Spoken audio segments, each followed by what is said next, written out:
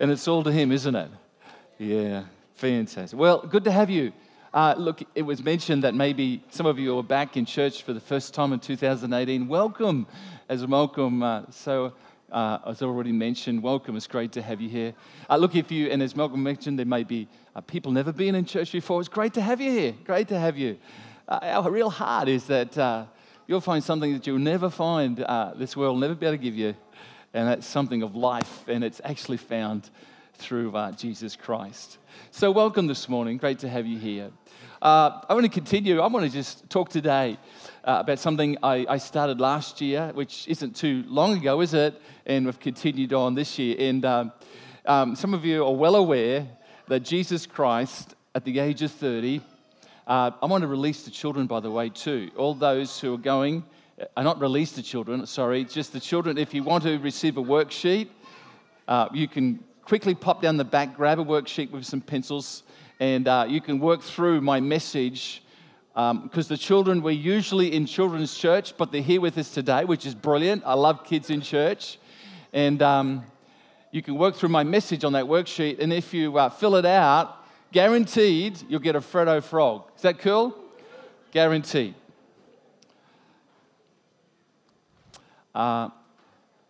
Children's church will be starting in a couple of weeks' time, as in other things will be starting to kick in for the rest of the year as well.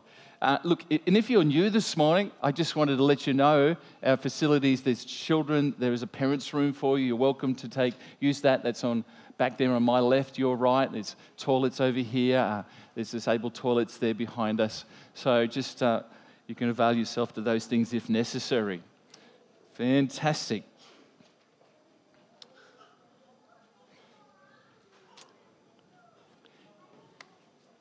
So, I was, Jesus, it's a good topic, isn't it? Jesus was 30 years of age. Can you just imagine who's 30 here this morning? Put your hand down, Jeff. Who's exactly 30 this morning? My goodness, it's got a bunch of people who lie in our church. That's okay. Always remember it when I hit the age of 30, I thought, because Jesus started his ministry at 30, I was a youth pastor at the time, and I thought, gee, I'm really going to start ministry now. I had that thought. And I thought, but that's not a good thought, because Jesus died at 33. Don't think that. So anyway, Jesus did start his ministry. Who's 31? 31? There you go. I believe you, Rio. Others I wouldn't. 32, 33, there we go. All the 33-year-olds. Don't worry, you won't die. Okay. We're all set, Michelle. All the children are good? Fantastic. So, what was I saying? Jesus started his ministry at 30. And you don't like that, Lord? Is it just me? Okay. Just try the connection. We're all good? If it does it again, I'll just grab the other mic. That's fine. What was I saying? Jesus started his ministry at 30, and on the northwestern shore of the Lake of Galilee, around Capernaum, if you remember, the Lake of Galilee sits there in the Middle East there, and up on this kind of left-hand corner, northwestern corner, is where Jesus started his ministry at the age of 30. He kind of went up on a hill. I call it the Mount of Beatitudes. It's not literally called that, but that's what he went up there, and he kind of preached his first message to hundreds of people. I'm not sure how many, maybe thousands, but hundreds of people. And he preached this message, and it talks about this wonderful thing called Beatitudes, which is really meaning just being blessed. Because Jesus went on to make some statements, and he said, blessed are you, blah, blah, blah, blessed several times. And it's interesting, 3 years later, Jesus kind of climbed another hill with a cross on his back, and they nailed him to it. And it only took 3 years of ministry. It wasn't a long time, but it's amazing how much you can do in 3 years. He affected the world, his world. which has affected our world. And there they nailed him to the cross, and then he was preaching. We're going to just dump this thing. This one, can I grab this one? Great.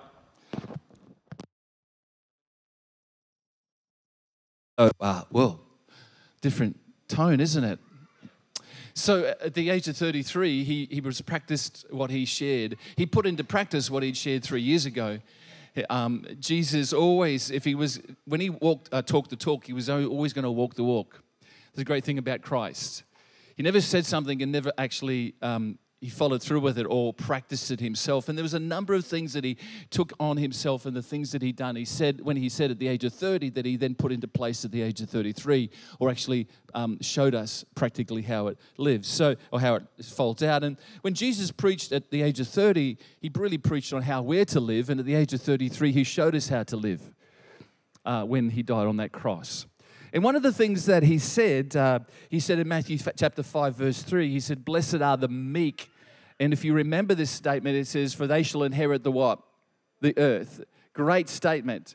What does it really mean? Well, we see in Luke 23:24, Jesus then on a cross, he said, as he looked down at all the people who had crucified him, all the soldiers who had crucified him, the people who had put him there, the people who had betrayed him, he looked down at them and he says, "Father, forgive them, for they really don't know what they're doing." So at 30, he says, "Blessed are the meek, for they'll inherit the earth." And then in Luke 23, when he's nailed on the cross, he showed us what meekness is, because meekness is being able to give up an area of our life that wants to retaliate.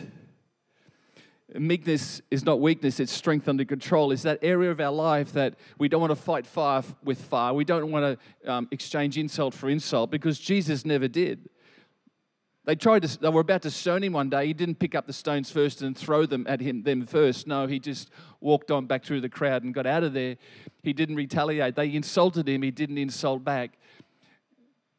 They nailed him to a cross and he forgave them. That's meekness. In actual fact, meekness is being able to possess your own emotions and soul. It's the ability to be able to say, I have control of that area of my life that wants to get aggressive and retaliate, and that area of my life that is a reaction to what people do to me. It's possessing that area. And it's interesting because Jesus always got angry when heaven or his Father was abused or misused, but he never got angry. Listen to this. He never got angry when he was personally attacked. He never got angry at that. But he did get pretty emotional and pretty animated when maybe his Heavenly Father, like in the temple, when Jesus walked into the temple that day and they're misusing the temple or misusing the church area for buying and selling and trading and ripping people off, and he got upset, of course, and done some amazing, pretty practical and literal things there. But so we see Jesus was in possession of himself, and God wants you to be the same. So when Jesus said, "Blessed are the meek, for they will inherit the earth," really, blessed are the meek, because the first way to inherit the earth is to inherit your own soul, your own emotions, your reactionary nature, and not to fight fire with fire. Jesus went on then to say, blessed, in same chapter and verse Matthew 5:3, "Blessed are the poor in" what? Spirit. "For theirs is the kingdom of heaven." Blessed are the poor in spirit. Interesting. And then in Luke 23:46, Luke's gospel, we see Jesus then makes this last statement on the cross before he actually breathed his last. You don't have to put that one up, not yet. That's not it. He said, "Father, into your hands I commend my spirit." And having said that, he breathed his last and died. So what's the connection there? Blessed are the poor in spirit. See, Jesus died how he lived his life, always acknowledging his Heavenly Father, that he needed God in his life. And yet he was the Son of God, and yet in many ways he was God, wasn't he? He was not just a man, but he was God. And yet he acknowledged his need of his Heavenly Father. How much more should we live a life realizing that we need God in our life? And that's what poor in spirit is. Always acknowledging that without him, I'm poor in spirit. You know, it's not talking about physical poorness. It's not talking about not having stuff in life. It's not talking about that. It's talking about understanding that we're really just poor in spirit. We need him all the time.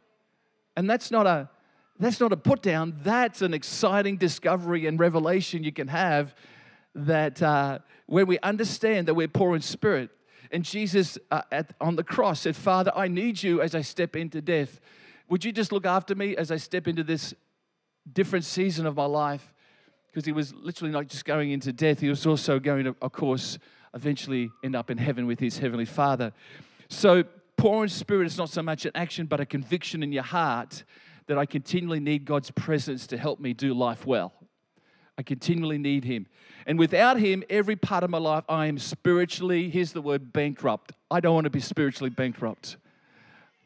I don't want to go to the vault of my life, my spiritual vault, and say, God, are you in there? I want it to be full. I want God's presence in there, because God's presence makes the difference. It says there's fullness of joy in God's presence. There's so many benefits in his presence, as we even experienced that this morning. So to be poor in spirit is to have that understanding. Jesus fulfilled it on the cross.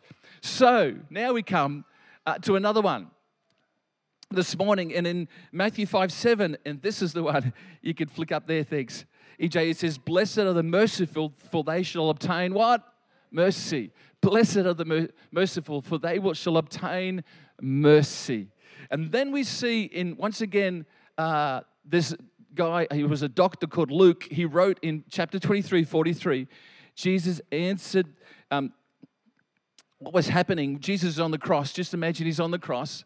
And Jesus says this, truly I tell you, today you will be in paradise with me, or you'll be with me in paradise, or another word is heaven. Who was Jesus talking to? Well, there were two criminals. There was one on either side of Jesus. They were nailed on a cross as well. And so all three of them up on the Calvary, and Jesus is in the middle. And Jesus speaks to one of the criminals and responds to him and says, today you'll be in heaven with me. What an incredible act of mercy. Because here's a man who deserves to die, who's on the cross because of what he's done wrong, and yet Jesus shows him incredible mercy in what you could call his 11th hour. I'm glad we have a God of the 11th hour, hey?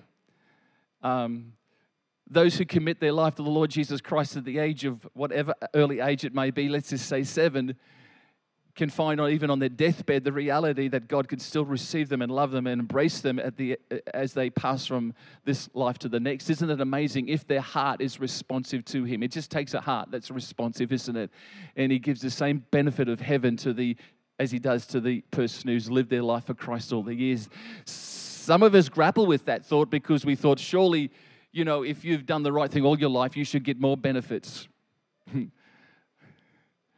We like that thought. Well, that's another message. But the reality is that's called God's mercy and grace, isn't it? It's amazing. So if you think about it, the greatest illustration of mercy is found right there at Calvary. Calvary, when Jesus pardoned this criminal that day. Because there was another criminal. Let's just kind of get into the scene, into the story here. There was another criminal on the other side, and that criminal, I suppose, his reaction to Jesus was more of mockery. It was more of, because this criminal said to Jesus, if you are the Son of God and you could save yourself, save me. This criminal was totally consumed by himself. He was totally looking to what he can get out of it for himself. And yet, as he did that, the criminal on the other side of Jesus, who I call the good criminal, just for the sake of differentiating between the two, is that a cool? The good criminal said, hey, dude, you, over there, wake up to yourself because you're pulling down someone who doesn't deserve to be there. We deserve to face the punishment we're facing because of what we've done wrong. But this dude, it's Jesus in the middle here, he hasn't done anything wrong, and yet he's suffering. He hasn't done a thing, and yet he's still going through it like we are. So have a bit of respect. Now, I'm paraphrasing, but have a bit of respect for Jesus. And then this man, the good criminal, says to Jesus, hey, Jesus, would you just simply remember me when you come into heaven?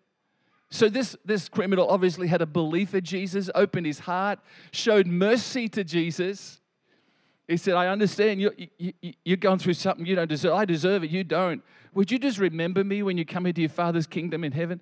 And Jesus turned around and he done something quite incredibly amazing right there and then. And he said to this criminal, do you know what, son, today you're going to actually be with me in heaven. Wow.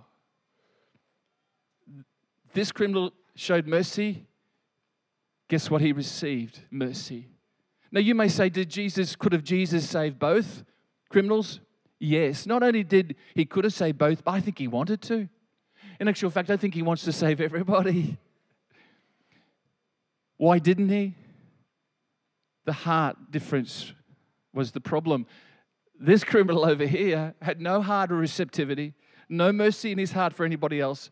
He was just focused on number one, myself. Save me. This criminal over here, he was thinking of everybody else. He was thinking of Jesus. He was thinking of the criminal on the other side. Wake up to yourself, buddy. Change your attitude because there could come a better outcome for this. I know we may be in a little bit of pain right now, but there's a better future possibly. But he never did. And then he thought of Jesus, and then he just said, Jesus, remember me. And Jesus says, you'll be in paradise. Wow. He had mercy. He was showing mercy. I love that simple thought this morning. That's why Jesus said, blessed are the merciful, that they shall obtain mercy. See, church, this morning, mercy opens our heart to receive from God the blessings of mercy to us. See, mercy shown can be mercy received. That's how it happens. That's how it flows in life. I love the way God is because God has shown me mercy even before I ever showed him or anybody else mercy. That's incredible. That's what he does for people. That's the way of our God, isn't it? It's amazing. Two men met one particular day on the 20th of December, 1943, in a very unusual way. These names you won't know, but I pray that you would remember them after today, because one was Franz Stigler. Franz Stigler was a German. He flew Messerschmitts, those little German fighter planes. He flew them right through the Second World War. He'd shot down many Allied bombers, American and English bombers, and of course, in shooting them down, killed many of the Allied forces. He'd flown over 100 missions. It talks about how Franz was quite a hero. He was a bit of a guy everybody looked up to because he'd actually had to parachute, eject out of his plane on 5 occasions, but survived. Wow. So Franz was flying his Messerschmitt on the 20th of December, 5 days before Christmas in 1943, and he came across an American bomber that had been crippled by German fire. The back tail had been shot away. The back gunner of the bomber, the B-17, it was an American bomber. He could see as he flew up to this plane, aiming his guns at this plane, ready to disintegrate it and destroy it for the last time, and just this crippled plane needed to be taken out. Here's a picture that an artist actually drew of this scene. And so as he flew up, he could see in the tail gunner was dead. And in actual fact, they talk about how the blood of the tail gunner had frozen. The blood had frozen as icicles on the gun. And he could see, and then he just halted. He just kind of hesitated for a moment, and he flew up alongside, and he looked into the window of the front of this bomber, and he saw an American guy called Charles Brown. He was the other guy. I want you to remember his name. Charles Brown was the pilot. He was 21 years of age. He was from West Virginia in America, and he was trying to keep this plane up, let alone. And as he looked to the left and saw the Messerschmitt, he saw Franz, he thought, well, this is the end for me. Just shoot me out of the sky, and some of us are dead already. We're all going to die. And yet Franz hesitated long enough to take up and look at the situation. And Franz actually flew up alongside, and it says about 3 feet from the wing of this bomber, and escorted the bomber all the way to the English Channel, turned around and came back to Germany. And Charles Brown and the rest of the crew who were alive actually got across the English Channel, landed somewhere in England, and survived to tell the story. that was the day that Charles Brown and Franz Stigler met for the first time. They never spoke to each other, but they exchanged glances. They exchanged, just a wave to each other. And something happened, and it's been told that that is the greatest act of chivalry or greatest act of mercy, one of the greatest acts of mercy that was shown in the Second World War. Now, the story goes on because on that fateful day on the 20th of December, that was the start of something. And after the war was finished, both Charles and Franz had a desire to find each other. So 47 years later, folks, 47 years later, because Franz had now immigrated to Canada and he was living in Canada as a successful businessman, Charles lived in America, and they found each other, and 47 years later, they found each other, and before they even spoke to each other, they wept on each other's shoulders. Because Charles was looking into the man who could have executed him so easily and had done so for many English allies and American allies. And yet this one occasion, Franz said, I won't do it. Now the story goes like this. Franz, when he flew alongside that bomber that fateful day on the 20th of December, he looked into the eyes of Charles, who was 21 years of age, and he thought he put himself in that position. And he said, for me to shoot them out of the sky that day would have been so easy, physically easy, but it was very difficult because I looked upon them and it's like trying to shoot a man who was in a parachute, helpless, can't retaliate, can't fire back. And he says, I can't do it. And what he did was, because their navigation system was out, he actually guided them back to the English Channel so that they could find their way back home. And then he took himself back to Germany, knowing that he could be court-martialed and even executed for his act. He told the lie. Sometimes I think there's a good lie. He told a lie and said, the bomber was shot down over the English Channel. Now, he didn't know for sure whether that had happened, but he was kind of guessing it possibly didn't. And he never told the truth until 47 years later when he met up with Charles and told the story to the press. Both men, Franz received an Order of Honor medal from a European government for one of the greatest acts of mercy shown in the Second World War. Charles received an Order of Honor medal from the Americans for being able to pilot and finally get his bomber back to safety, thus saving several men's lives and his own life, apart from the ones that had already been shot and dead in the cockpit, in the plane itself. Interesting enough, both men died in 2008. Franz died at the age of 93. Charles died at the age of 86. They both died in the same year. But for many, many, many, many years before they died, they celebrated and enjoyed each other's company and love for one another. And I watched a video, which is too long to show you here, and the video literally shows Franz looking at Charles, and in the most dignified and manly way says, Charles, I love you, mate. It's a great act of mercy, isn't it? And I want to say that's what mercy is this morning. Hello. Mercy is understanding that microphones will not always work and never getting upset with anybody. Because it just happens. Now you have me in a different tone. Where was I? See, mercy that's literally what the original Greek word means. Mercy means to place yourself in a position where you identify with those who need mercy. It's to actually start to feel what they feel and to think what they think. And while we may never be able to do that totally, at least we can think on those things. To place ourselves in a position, because when you place yourself in a position to think, what would I feel like if I was in that situation? Then you start to really find that you identify and you'll actually have mercy on someone else. You'll actually show mercy to someone else. That's what Jesus continually done. He placed himself in the position on the cross that you and I should have been on. He identified with us and he showed incredible mercy to us when he forgave us through his death on the cross. What an incredible act of mercy and kindness Jesus showed. What an incredible act, Franz, that German pilot who had so many times shot down other people, and yet for once he said, no, I'm not going to do it. incredible act. Because you know why? Because he put himself in the position of Charles Brown and said, how would I feel if I had no way to retaliate? I was caught with a crippled plane and I wasn't sure that I was even going to make it back to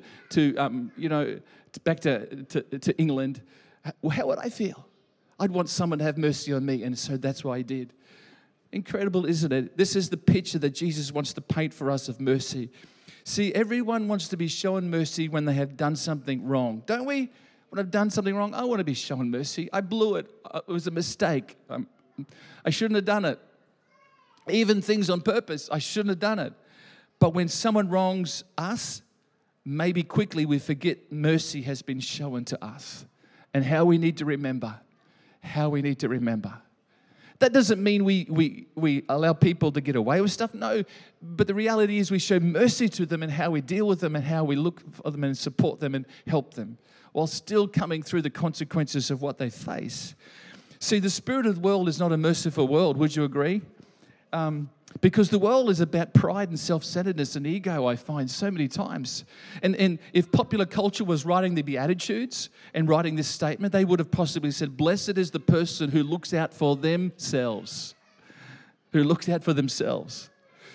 And so when Jesus says, blessed are the merciful, he's being totally countercultural to the culture of his day. And would I say not just the culture of his day, but the culture of today as well, because we find a world that doesn't often, and there is some wonderful acts of mercy out there, but often sometimes there's not too. Particularly to the people who don't look like you or act like you or people who are different. Mercy. God wants you to be an agent of change in 2018, an agent of mercy. He wants you to be an agent, a person who is willing to go the extra mile, so to speak, and show mercy. There's a guy called Paul, and he wrote this verse in the Bible in Ephesians 4:2. He said this, be patient with each other because he will catch up. There he is. Be patient with each other, making allowance for each other's faults because of your love. I just want to emphasize the word patient. Patience is mercy, isn't it? Practical mercy. Being patient. Being patient with people's quirks, their peculiarities, their mannerisms, their odd behavior, their irritable habits. Do you live with someone who's got irritable habits? Have you got someone in your life who's got different mannerisms and peculiarities about life? How do you look on them? Do you show mercy, or do you get irritated, angry, uptight with people's personal quirks? We're all different, aren't we? That's what Paul's saying. Be patient with it. Paul's been very practical. He's saying, be patient with each other. Make allowances for not others' faults. It's not justifying their faults. It's just saying make allowances, understanding one another. Find out what really happened. Why did they do that? Why did they yell at someone else? Why did they cut you off in traffic? It's probably because someone else done something to them, and it really wasn't your problem. It was just that you were there to receive the brunt of their emotional stress and feelings at the time. Why don't you give them just a chance, maybe? And often, in society, we don't have the chance to find out what really caused them to be so uptight. But, within the family, the church, or within your friendship group, or your work group, or your school group, or your home, Paul is giving us some great advice here on how to live with those that we are with all the time, that know us best, husbands and wives and children and parents and loved ones. We live with them all the time, and we see their quirks. If I was to get my daughters to come and tell you about my peculiarities, I'd maybe have to be out of the room, I think, for those things to be shared. But the reality is they've had to live with that as I live with theirs. And our homes are the place often I find that the greatest mercy has to be reflected first and foremost. Isn't that true? Last night, Michelle and I, in the last 3 days, have got really engrossed in not totally engrossed. We've just been watching one match in particular, a young man called Alex how do you pronounce it? Anybody been watching the Sydney International? De Minaur. Is that a Filipino name? De Minaur. No.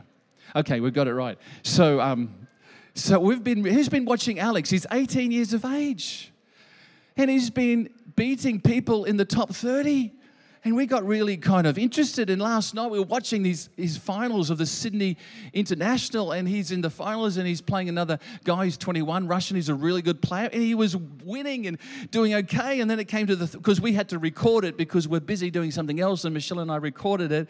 And so we're watching it, and we get to the last game, and you know what happened? Michelle flicked the button and we lost it. We didn't totally lose it, but we didn't. And I made a snide remark. Right there was a good opportunity to be really merciful. And I missed it. Because they said, well, that's it. Not with a loud voice, but I said, well, that's it.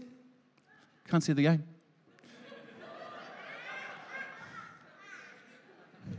I'm glad you think that's funny. I didn't at the time. I was upset. And then Michelle kind of responded and said, you know, something along the lines, don't get upset. I said, I'm not upset. Oh, I can lie as well. And then I calmed down and we just, in actual fact, Michelle rewound it, praise God. But you know what? When you rewind something, you get to the part where they're giving out the trophies. And Michelle says, we don't know what the big bowl means. I said, honey, that is the Russian won it. So we sat and listened to this speech, and I calmed down and I realized that I had to preach this morning. And so I realized that I'd better swallow my pride, and I'm sorry, Michelle. Forgive me, thank you. I just did it publicly. But you know what? Sometimes that's the place where we just need to start to show mercy.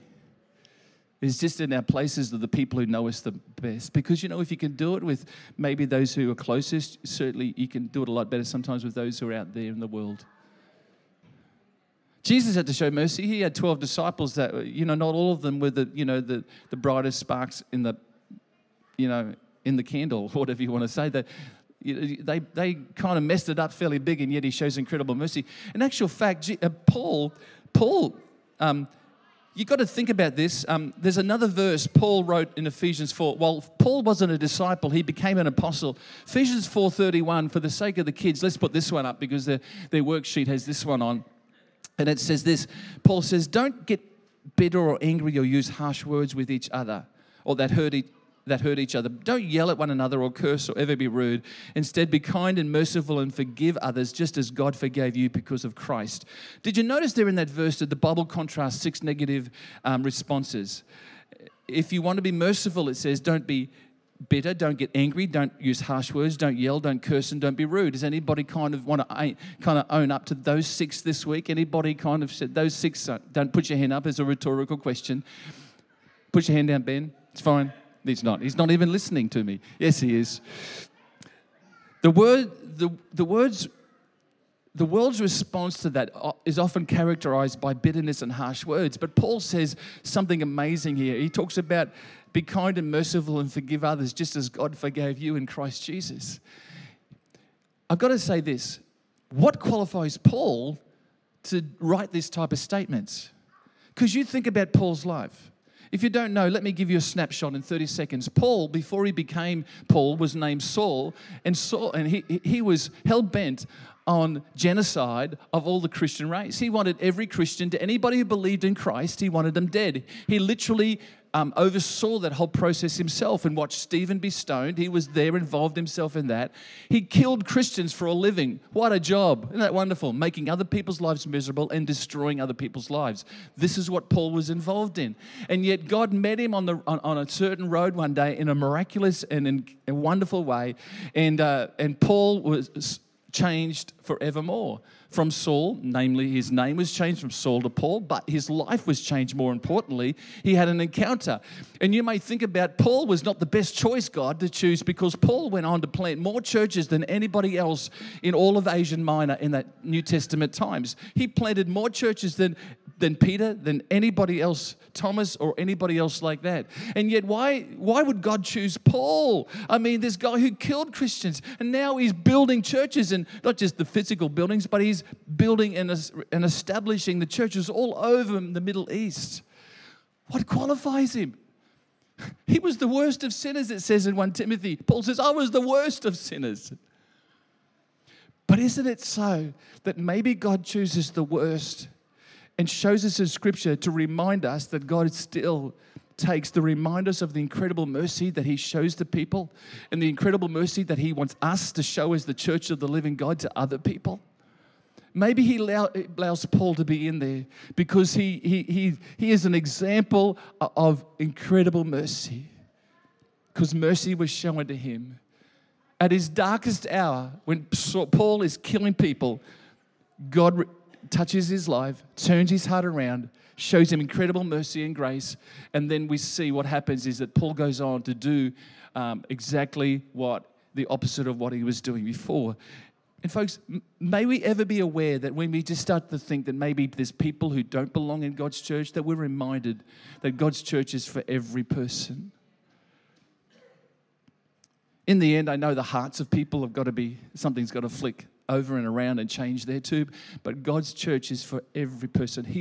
Salvation is for every person. And when we start to get that sense of maybe for this person it's too far, they've done too much, just remember Paul, the worst of sinners, and yet God used him. Quite literally, we've got to be thankful because the churches of the world were established out of those churches that were established in Jesus' day. And the gospel has been proclaimed since those times. What an amazing thing. Jesus gave the apostle who needed the most mercy the opportunity to reflect mercy to people and to establish mercy amongst the Christians. Mercy is giving people what they need, not what they deserve. Okay? That's what God did with you and me. God gave us what we needed and not what we deserved. He gives us grace and mercy. I am so thankful for that. You know, this morning, as we reflect on that powerful statement, blessed are the merciful because they will receive mercy. And then Jesus, of course, showed incredible mercy to the thief or the criminal on the cross. As we reflect on that, reflect just for a moment on our own lives. And I want us just to share communion this morning. You might wonder what communion is. It's just simply taking a little cup of juice. It's taking a little bit of biscuit and we together eat together. And it's not going to, those who are taking it up could do that now and the musos could come. Communion is not a meal or anything. It's a time of remembrance. It's a time of receiving. Sometimes communion needs to be realized. It's not a ritual this morning. We need to not have a ritual this morning around communion table. It's not something that becomes just something of a habit. It's not just it's a powerful thing that blesses us. And I want us to understand that today as we come around the communion table. Communion is us realizing that Jesus Christ took on everything that we should have taken on. He was our substitute, okay? Communion is not a ritual to be observed, but a blessing. Listen to this. It's a blessing to be received, okay? In your hands today, not literally, that's not the blessing, but it represents the blessing, what God wants to pour into your life. And I want you to understand this. Let me read a passage of scripture to you as you sit there. Just listen. 1 Corinthians chapter 11, 23 to 28. This is what Paul said to the Corinthian church. It was a church that was established. It says in verse 23, "For I received from the Lord that which I also delivered to you, that the Lord Jesus, on the same night in which he was betrayed, took bread, and when he had given thanks, he broke it and said, 'Take, eat, this is my body which is broken for you. Do this in remembrance of me.' In the same manner, he also took the cup after supper, saying, 'This cup is the new covenant in my blood. This do as often as you drink it in remembrance of me. For as often as you eat this bread and drink this cup, you proclaim the Lord's death till he comes. Therefore, whoever eats this bread or drinks this cup of the Lord in an unworthy manner will be guilty of the body and the blood of the Lord. But let a man examine himself, and so a woman examine themselves, and so let them eat of the bread and drink of the cup.'" As we come to this, you'll see that it says in Scripture, as I just shared with you, not to eat in an unworthy manner. Now, we've got to understand this. Eating in an unworthy manner is not describing the actions that the people, it's describing the actions that the people of Corinth were involved in. Okay? Because if you read the whole passage, you'll see that this church had made the communion time together like a meal, and some were hungry and they were pushing other people aside at the communion table and grabbing the food because they were hungry themselves.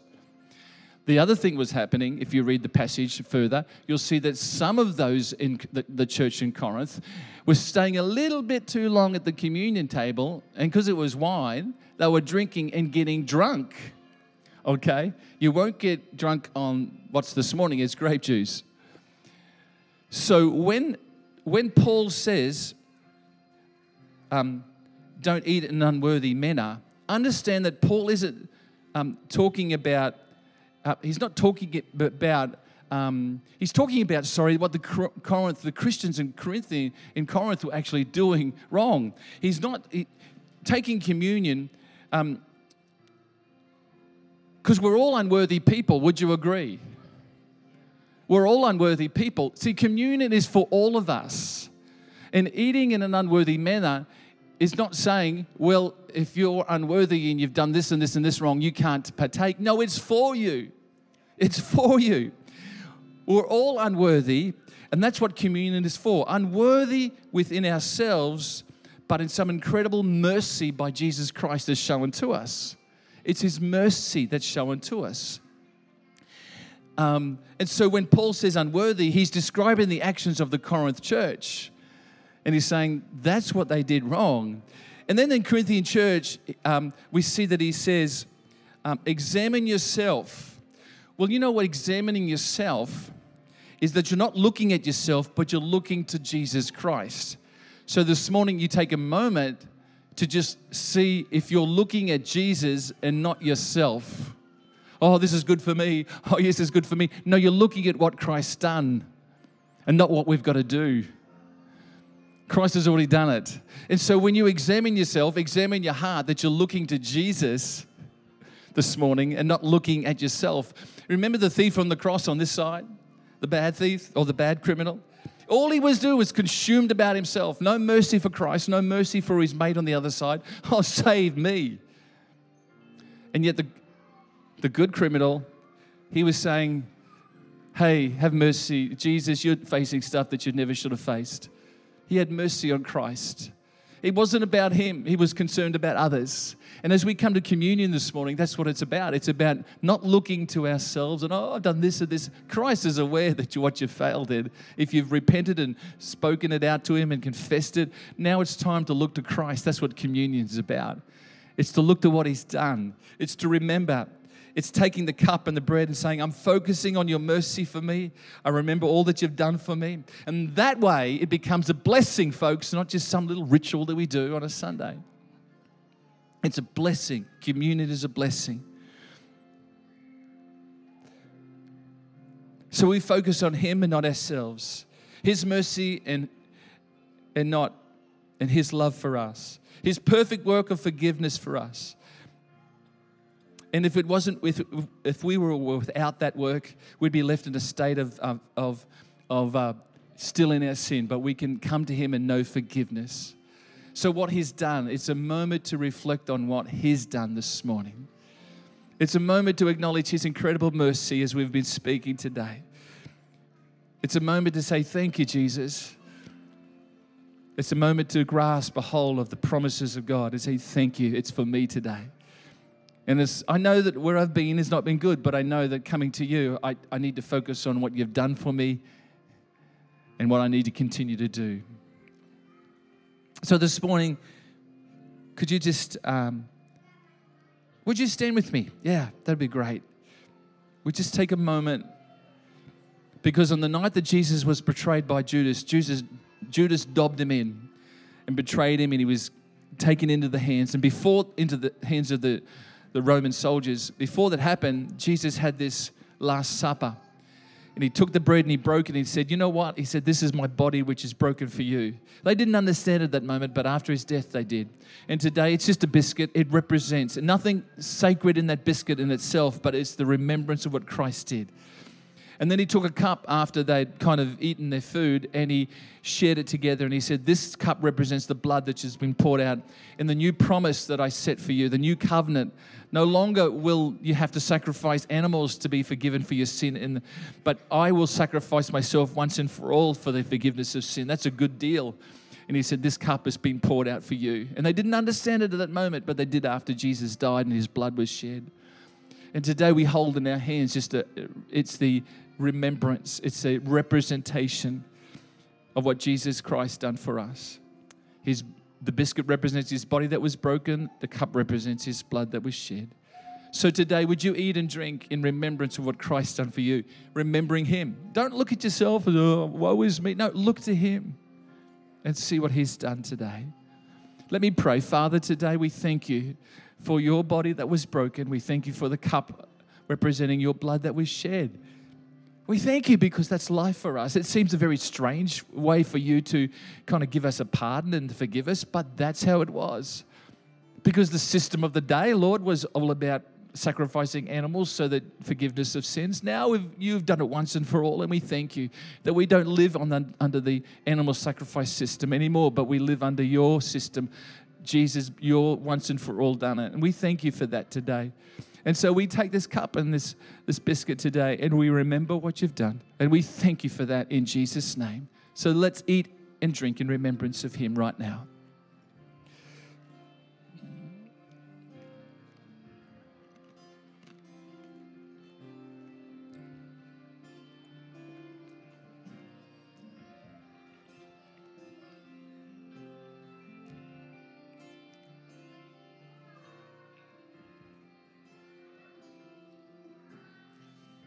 You just thank him this morning. Take the moment.